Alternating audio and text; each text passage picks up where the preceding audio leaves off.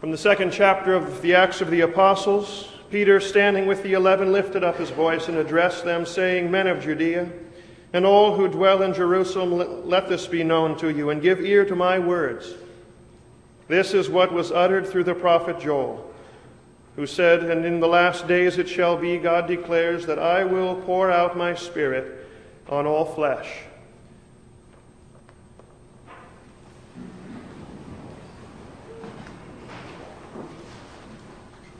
Grace, mercy, and peace be yours from God our Father and from our Lord and our Savior Jesus Christ. Dear friends in our Lord, it was Jean Rosenthal for the Broadway production of Richard III. And it was also Jean Rosenthal for Broadway's rendition of Caesar and Cleopatra.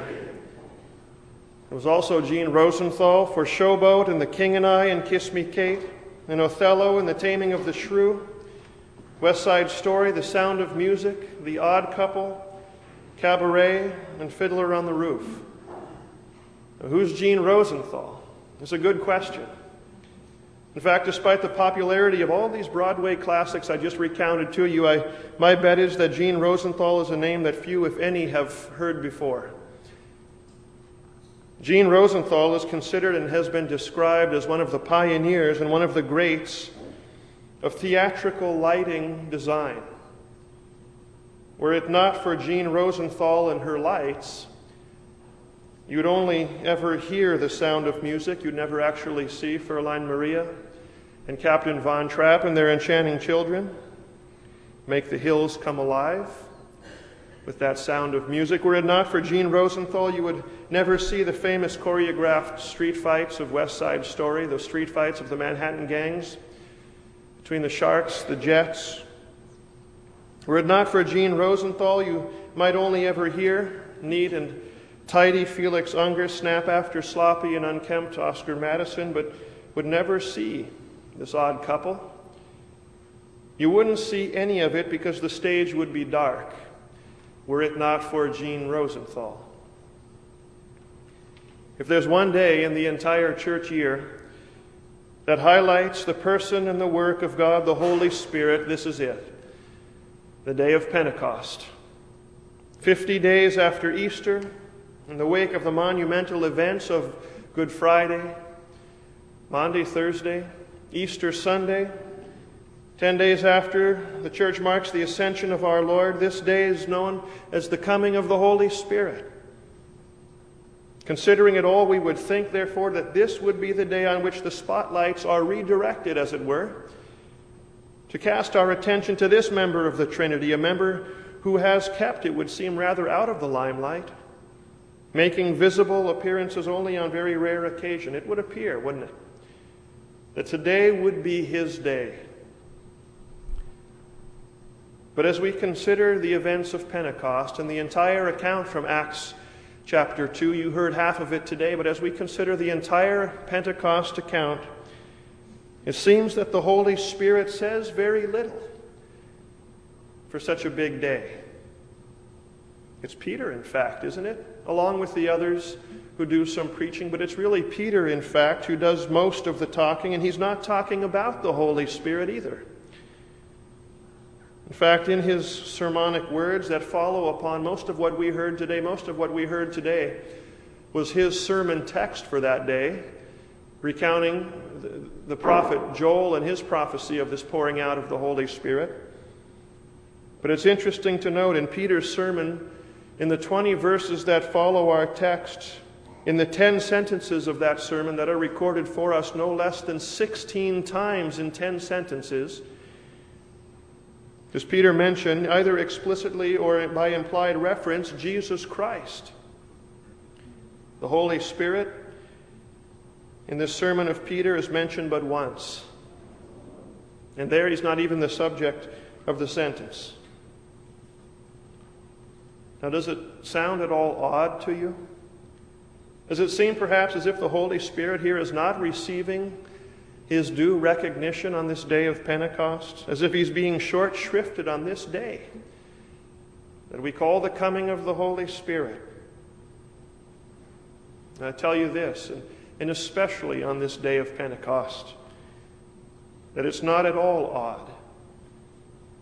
Indeed and in truth, the Holy Spirit would have it no other way. The Holy Spirit has been called by one theologian the shy member of the Trinity. Certainly not because he's bashful in any way, but I think the phrase well indicates to us just where God the Holy Spirit prefers to be. It prefers to work. It's not out front. It's behind the scenes.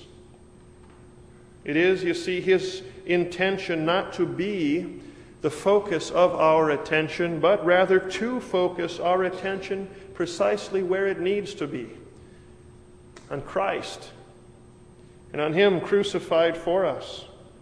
And in this regard, I think the theatrical lighting of Jean Rosenthal really helps us to well understand the work of the Holy Spirit, like her lights and her lighting that illumines the stage and directs one's attention to the main characters, to the unfolding plot, to their actions and the words that they speak. So the Holy Spirit points our eyes and our ears to that sacred stage upon which the life and the death and the resurrection of our Lord Jesus Christ played out. He is the main character, and His work for our salvation is the plot of all time. But suppose this for a minute. Suppose that we were to look away from the stage, we were to redirect our gaze into that spotlight, that brilliant spotlight. What would that do for us? Any good? No good at all. A spotlight is not for looking into. The spotlight's for shedding light upon. Its purpose is to illuminate the object to which it directs your attention. So it is with the Holy Spirit. The Spirit casts the bright beams of His light on that which otherwise would be completely in the dark. And let's not let ourselves be fooled here either. We certainly are by birth and nature in the dark when it comes to understanding the things of God and understanding the things of our salvation. St. Paul sheds light a bit on this when he writes, and by the Holy Spirit he writes it. He says, the natural man does not receive the things of the Spirit of God. The man by birth and nature does not receive the things of the Spirit of God. He says, nor can he, literally in the Greek, it's nor is he even able to know them, for they're spiritually discerned. You see, your most earnest self-reflection, your most ardent introspection, your most mind-numbing meditation, whatever, it can't begin to enlighten the natural sinful mind of man. Paul says elsewhere in the Scriptures, and speaking of this natural man, he says their understanding is darkened because of the blindness of their hearts. So you see, this is the core of the Holy Spirit's work. Our spiritual blindness, our recurring propensity toward it. And dear Christian, we can't for a minute imagine that our spiritual blindness, now having been baptized, has nothing more to do with you and me, and the propensity toward that spiritual blindness has nothing more to do with you and me. For really, is it that easy for our adversary to put us off guard, to take us off guard, and to convince us that we can see just fine, quite fine, thank you very much, the way that we are? And we really don't need the Holy Spirit's continued aid in making plain and clear the things of Scripture. No, but being blind and in the dark by birth and by nature, and always inclining back toward it due to that old sinful nature that still clings to us in this life, we need the Holy Spirit ever to shine light on that which needs so to be seen. Pentecost, and the prominence therein of Christ crucified and resurrected in Peter's preaching, these fulfill. There that day in Peter's preaching, Christ and Him crucified, these fulfill the promise that Christ Jesus made when He said to His disciples some 50 days before. Remember, in the upper room He said this to them, I will send the Helper to you. And when the Spirit of truth has come, He will guide you into all truth. For He will not speak of His own, but He will glorify me. Christ crucified. It's what Peter preached on Pentecost. He will glorify me, for he will take of what is mine, and he'll declare it to you. And you see, that's why the Holy Spirit is not in the limelight. It's because he is the limelight. The limelight that casts our attention upon Christ and makes us able to see and to know him for who he is. And so John begins to conclude his entire account of the gospel with these words given him by the Holy Spirit. And notice where the attention is directed. Recounting all the things he just wrote, John said, "These things are written that you may know that Jesus is the Christ, the Son of God, and that believing you may have life in his name." Martin Luther, even without once using the word light, I think he really captures the illuminating work of the Holy Spirit in pointing to the work of Jesus Christ. When he says this, he says, "This is the office and the work of the Holy Spirit, to reveal through the gospel what great and glorious things God has done for us through Christ. Namely, that he has redeemed us from sin and death, from the devil's power. He has taken us into his grace and protection, and has given himself utterly and entirely for us." And Luther indeed's got it right, doesn't he? Indeed, he's got it right. The Holy Spirit did not take on human flesh and lowly posture for you, but Christ Jesus did. The Holy Spirit didn't assume unto himself all of those sins of yours that you'd so like to forget, the ones of mine that I would like to forget, the ones that you did forget, the ones that you think you never will forget. Christ Jesus did take them all on. The Holy Spirit never did take every last one of those sins upon himself and offer up his own body and soul on the cross for you, but Christ Jesus did.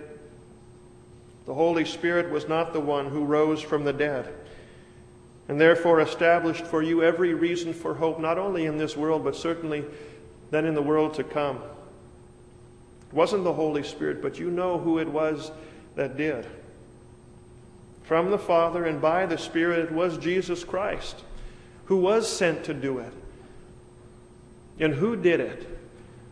And that's precisely what the Holy Spirit now makes known to us and brings to light. It says the 17th century theologian, Lutheran theologian, Johann Gerhard, says he once noted, he said, "The suffering and the death of Jesus Christ and his resurrection would avail nothing. It would avail nothing if it were not made known to the world.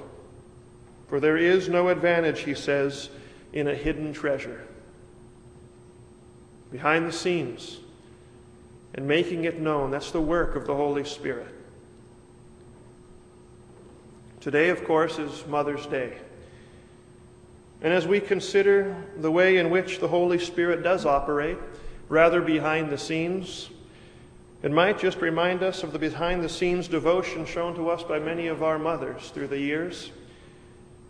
Mothers perhaps staying up late or waking up early to help procrastinators finish math assignments. Mothers devotedly rehearsing the lines to a school play so that someone else can shine on center stage. Mothers near anonymous in the stands at a ball game or at a track meet, but whose quiet presence there confers to her child athlete a bit of needed determination and courage.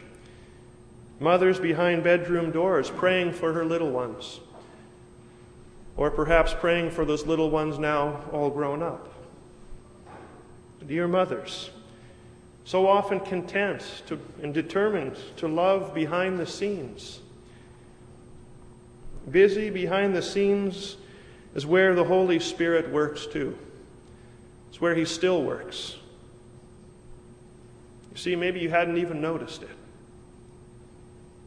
But think about it. Do you believe that, as the Scripture says, Jesus is the Christ, come for you to die on your behalf?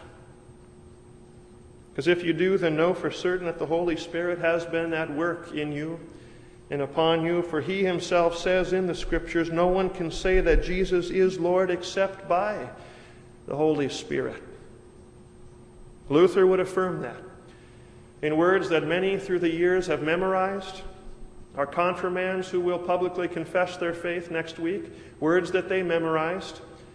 From Luther's small catechism, Luther confirms that no one can say that Jesus is Lord except by the Holy Spirit when he says this, I believe that I cannot by my own reason or strength believe in Jesus Christ my Lord or come to him, but the Holy Spirit has called me by the gospel and enlightened me with his gifts and sanctified and kept me in the one true faith.